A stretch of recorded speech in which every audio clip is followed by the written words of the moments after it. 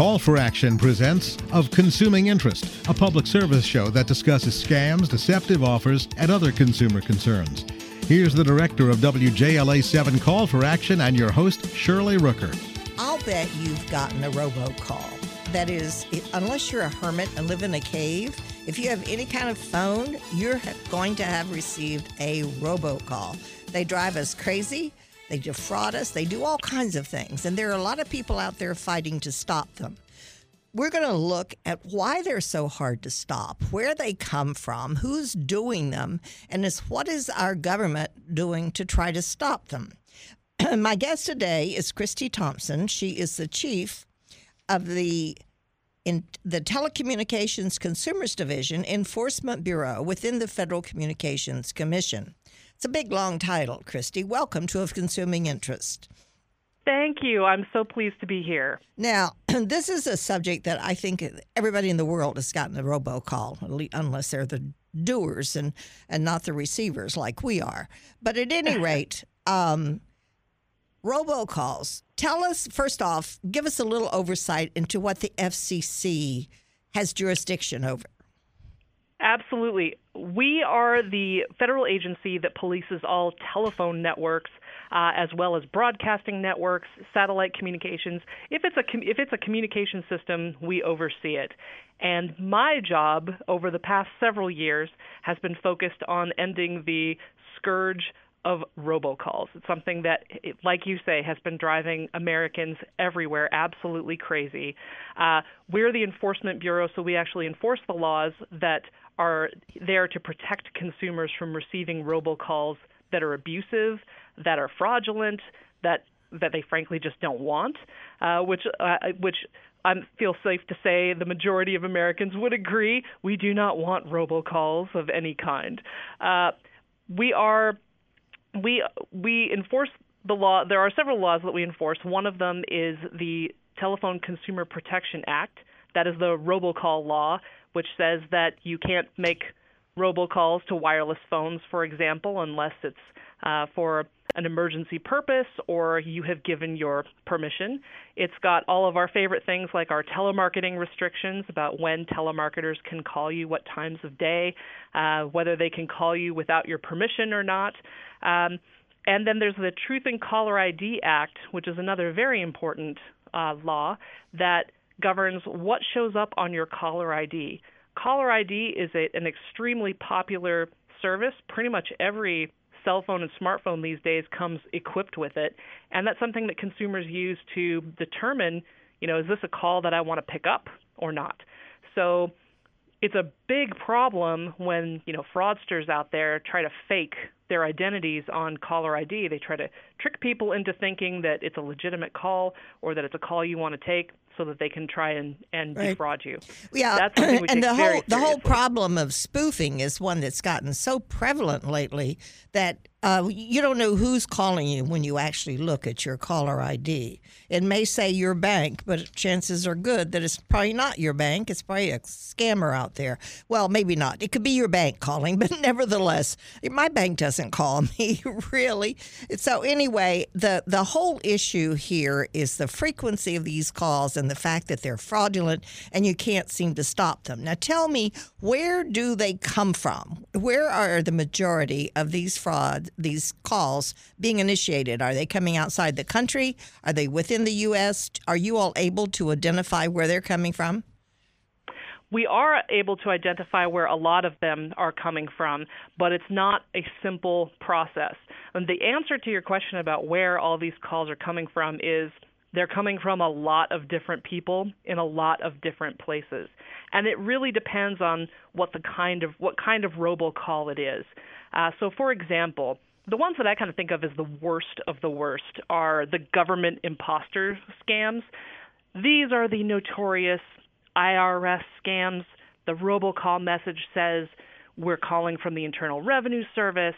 You owe us a whole bunch of back taxes. They may even cite you an exact dollar amount. And then they'll threaten things like, we will send law enforcement to your house, or the sheriff is coming to arrest you if you don't pay us directly. There's several different flavors of this kind of robocalling scam. And in fact, in recent months, these same scammers that for years have been pretending to be the IRS have now branched out. And their new scam is to pretend to be the Social Security Administration.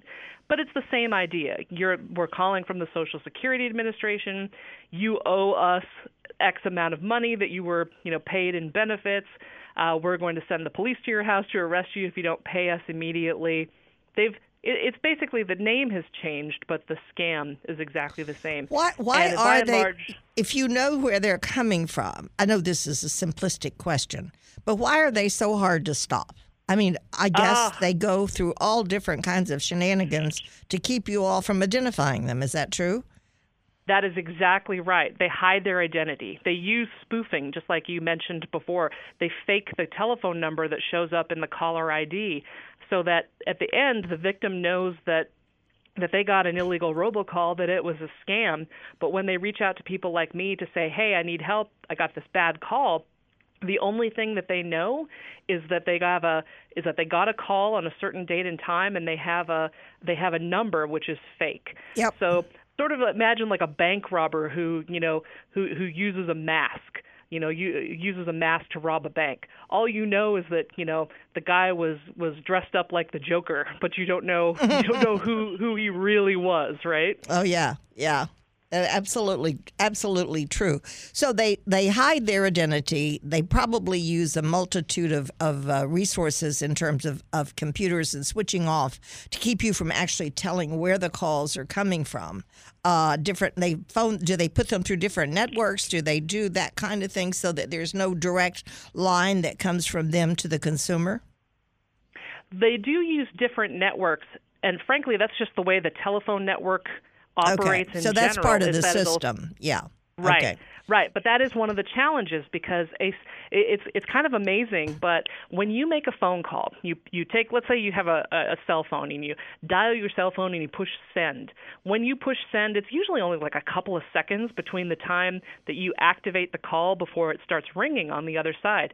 And yet during those tiny little seconds, those 2 or 3 seconds maybe, that call could have passed through up to a dozen different carriers before it reached its destination. That's incredible. Most of us don't even know.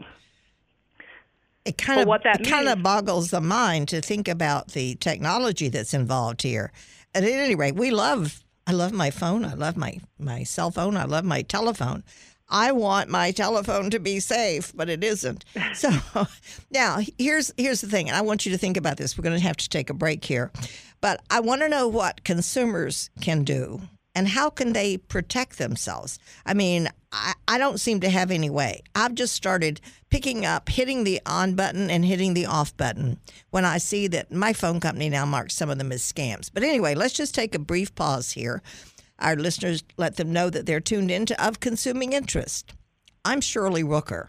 My guest is Kristi Thompson. She is with the Federal Communications Division. She's the chief of their Telecommunications Consumers Division within the Enforcement Bureau. And she's the one out there. She's the police person. She's the policewoman that's helping us to try to fight these awful things. Is that a fair description? Absolutely. You like that? I'm just a yes. I take my job very seriously, and I'm proud of being a robocall fighter. Absolutely. Yeah. All right. So let's go back to what can a consumer do? Now, we look at the phone, and we have to make a judgment as to whether or not we're going to answer it. Some phone companies now are putting a scam ? My landline company does that, and I think my cell phone company does as well. I'm not sure about that. But anyway, so I have to judge whether or not I want to answer that call. And oftentimes now I find that they're using the prefix to my area, my 301 area code, and then the next 3 digits, they duplicate those. And I've even gotten calls, Kristi, that say that they're from Shirley Rooker with my home phone number on them. Boy, is that an insult. It surely is. What you're describing there has a name. It's called neighbor spoofing. That's where they duplicate those first 6 digits, your area code and then the local exchange code. Mm-hmm. Typically, they do that because that's the same kind of numbers that your neighbors all have. Oh, yeah. They tend to be allocated by neighborhoods, on a landline. So what the scammers are trying to do is they're trying to make it more likely that you'll pick up. That's their primary goal. Their secondary goal is they're also trying to hide their activity from me and from folks who are at the carriers who are trying to detect these bad robocalling events while they are happening. So in addition to government cops on the beat, each of the carriers also has very sophisticated network engineers who are also watching the traffic, and they're trying to prevent harms to consumers just like we are. I know, so, and it's a very complicated process. I'm on a committee at the Federal Communications Commission, the Consumer Advisory. Well, I'm not going to talk about what we do, but one of the things that I've learned is that the telecommunications companies are working just about as hard as anybody could work to try to stop these, because they know that it reduces the confidence that consumers have in their phone service.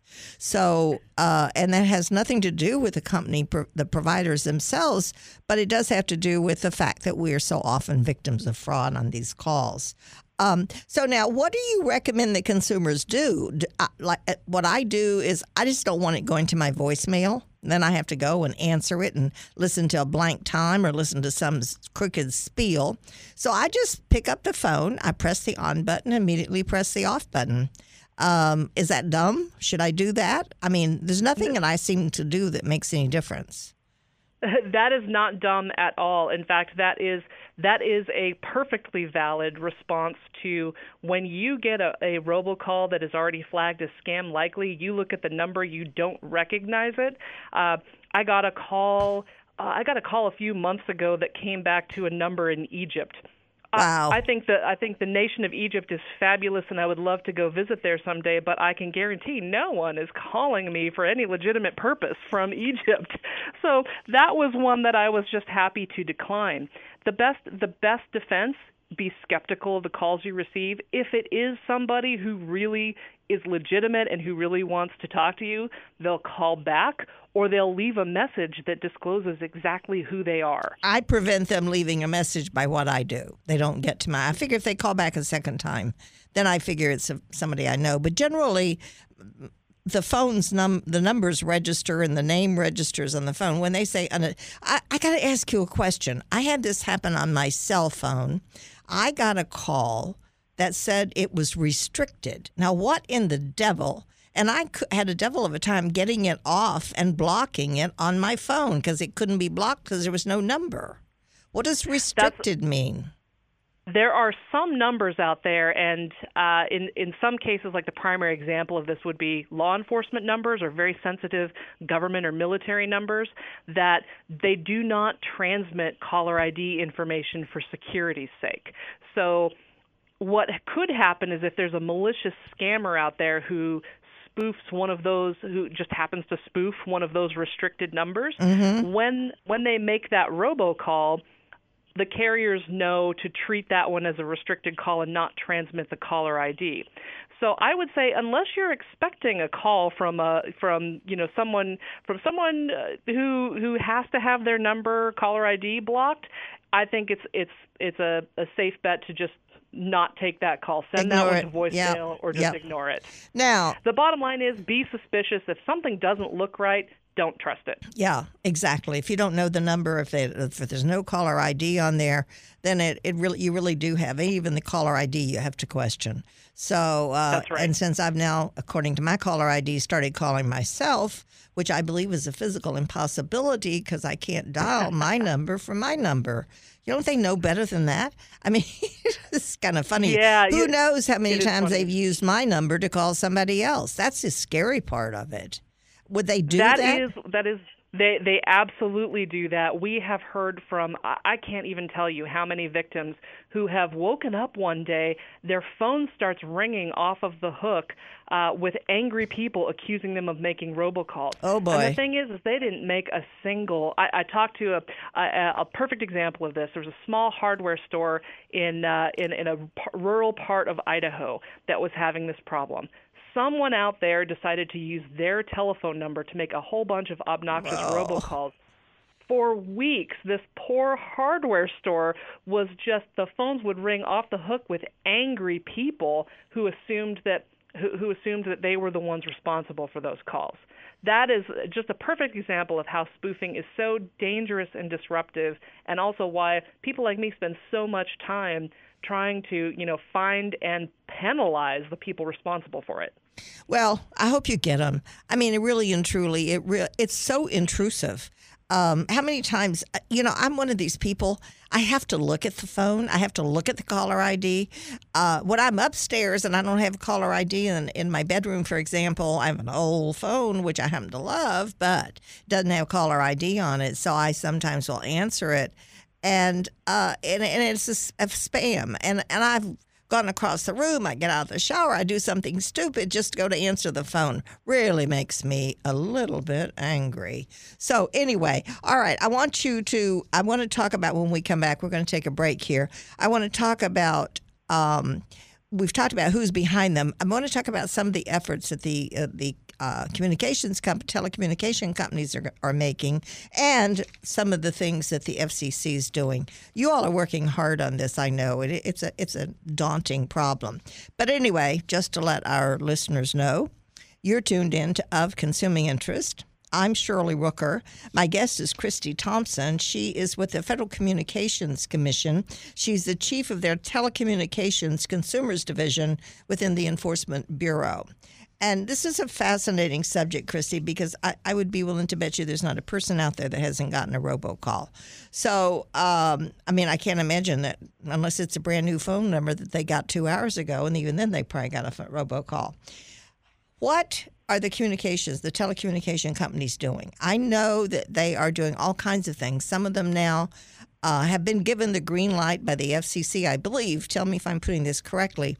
To actually start making these calls, marking these calls as spam and blocking some of them. I believe calls are being blocked now. Is that true? And does the consumer have the option to opt in or opt out of call blocking? That is exactly correct. We are, in fact, asking carriers to make more tools available for consumers, including call blocking. And one of the ways that we did that is we first said to the carriers, hey, and we know and everyone knows there are some telephone numbers that should just never show up on caller ID, and that's a real sign that whatever the call is a spoofed call. It's a bad call. Mm-hmm. For example, one of the most notorious numbers that got spoofed quite frequently by the IRS scammers was the IRS's telephone number. It's a 1-800-TAX-1040, their famous consumer helpline. And the IRS, explained, we never make outgoing calls on this. This is a consumer helpline that we answer that phone. We don't make outbound calls. Yeah. So one of the first numbers that the carriers all agreed to block was that number, because we know if that telephone number shows up on any call, that's a scam. So why not just stop that traffic before it happens? That's one of the easier ones, though, isn't it, Kristi? Exactly. That's one of the easier ones. Then it becomes more difficult. If you've got a telephone number that makes two-way communications, you don't necessarily want to block all traffic. Think of that hardware store in Idaho. If they had said, yes, please block my number, they would never have been able to make another telephone call. Right. They would have no business. Yeah. Exactly. So that's not a good solution for them. So instead, we have to have a lot of little solutions for a lot of different situations. There's no one easy solution to the robocalling problem that will solve everything in one swoop. So in addition to blocking, we've also asked the carriers to do two important things. One is to make more tools available to consumers, like apps that will automatically detect or do some research on the calls before they come through, or answer them or flag them as potential scams. And it sounds like you've already seen some of that, where your carrier's now identifying some as scam likely or potential scams. Yep, and I love it. I like that. It gives me some comfort in knowing that it's probably a scam, and I can decide whether or not I want to answer the phone. Exactly, and that's exactly what we're hoping for, is more of those kinds of tools that make it easier for consumers to decide what they want to do with that phone call. Do you have any idea how many consumers are actually answering and talking to the scammers? Sometimes I've done it. Sometimes I've talked to them, especially when Microsoft used to call me all the time. I love telling them that I did not have a computer, and that I didn't know what they were talking about. What computer? What's that? Really and truly. So sometimes if I'm feeling really mischievous, I will do that. But that's not what is recommended because they can convince you that they're for real. I mean, they're pretty darn good. They can. They are very good. I mean, they practice. What is the estimates in the terms of the amount of money that's lost? Well, we don't actually know exactly how much money all Americans have lost collectively to scammers. Part of that is because a lot of these kinds of scams where folks have lost money, they've sent money thinking that they were dealing with the IRS or Social Security. A lot of folks, quite frankly, are just so embarrassed about having been victims of a crime that they don't report it at all. For example, I have a family member who fell victim to one of these scams, and he contacted me for help about it. But at the same time, he'd made me swear that I wouldn't tell any of the rest of our family that it had happened because he was so heartbroken and so humiliated. He was embarrassed. Of course, I can understand that. Exactly. Who wants to admit that you were a victim of a fraud? I mean, exactly. Yeah, that's extremely difficult. Okay, we only have a couple of minutes left. What is your advice to consumers besides hang up? Now, reporting it to you all used to be the thing that I always did when I got telemarketing calls. But since they've started spoofing numbers, is that of any use to you? Do you still want consumers to report that they got a call? We absolutely do. Those reports from consumers are extremely valuable to me. I can't promise that we will come out with an enforcement action, the day after that you call. It takes quite a lot of legwork on my part to track down where the bad guys are coming from. But every little crumb of information is a clue that we use to try and track down where these scam calls are coming from and to put a stop to them. Okay. So yes, please do continue to report them. File complaints with us and with the Federal Trade Commission at donotcall.gov. Just go to does that get to both of you? They don't need to come to the FCC. Just go to donotcall.gov. Yep. If you can file a complaint with us or the Federal Trade Commission, either one. DoNotCall.gov is the one I think most people are familiar with. And yes, and we have access to that just like our friends at the Federal Trade Commission. Okay. So you would take from your part of the enforcement of it, the Federal Trade Commission is the one that takes them to court and sues them, right? And that's correct. Yeah, and you all have done some things I know recently on people who were setting up phony robocalls in the election in California. I guess that was a 2018, but you all just fined them a lot of money. What happens to that money? Does any of it get to the consumer? It doesn't go to consumers except for all of us as taxpayers. It goes to the United States Treasury because it's a fine. It's right. Sort of imagine when the cops bust a forger and they have to pay X amount of money as a fine. Right. It's the similar kind of thing. Okay. Well, at any rate, I'm glad that you all are there, and I'm very impressed. I heard you make a presentation on this, and this is why I called you, Kristi, to get you on the air to talk about it, because I think people think, oh, it's a simple answer, just solve the problem, stop them from making calls. Well, yeah, if you can find them, and if they're in another country, there's that issue as well. So there's a lot to think about. Again, tell consumers where to report these calls. Report them you can report them at donotcall.gov. That's probably the very easiest portal that most people are familiar with. You can also file a complaint online with my agency directly at fcc.gov. Kristi, thank you. I'm afraid we are running out of time. We just don't have enough time. As you said, at one point we could talk all day about this. My guest has been Kristi Thompson, Chief of the Telecommunications Consumers Division within the Enforcement Bureau of the Federal Communications Commission. I'm Shirley Rooker. You've been tuned in to Of Consuming Interest right here on 1500 AM. Thank you. Of Consuming Interest is a public service program presented by WJLA 7 Call for Action, hosted by Shirley Rooker. Call for Action is an international nonprofit network of hotlines which offer free and confidential assistance. If you have a complaint, contact Call for Action at 301-652-HELP. That's 301-652-HELP.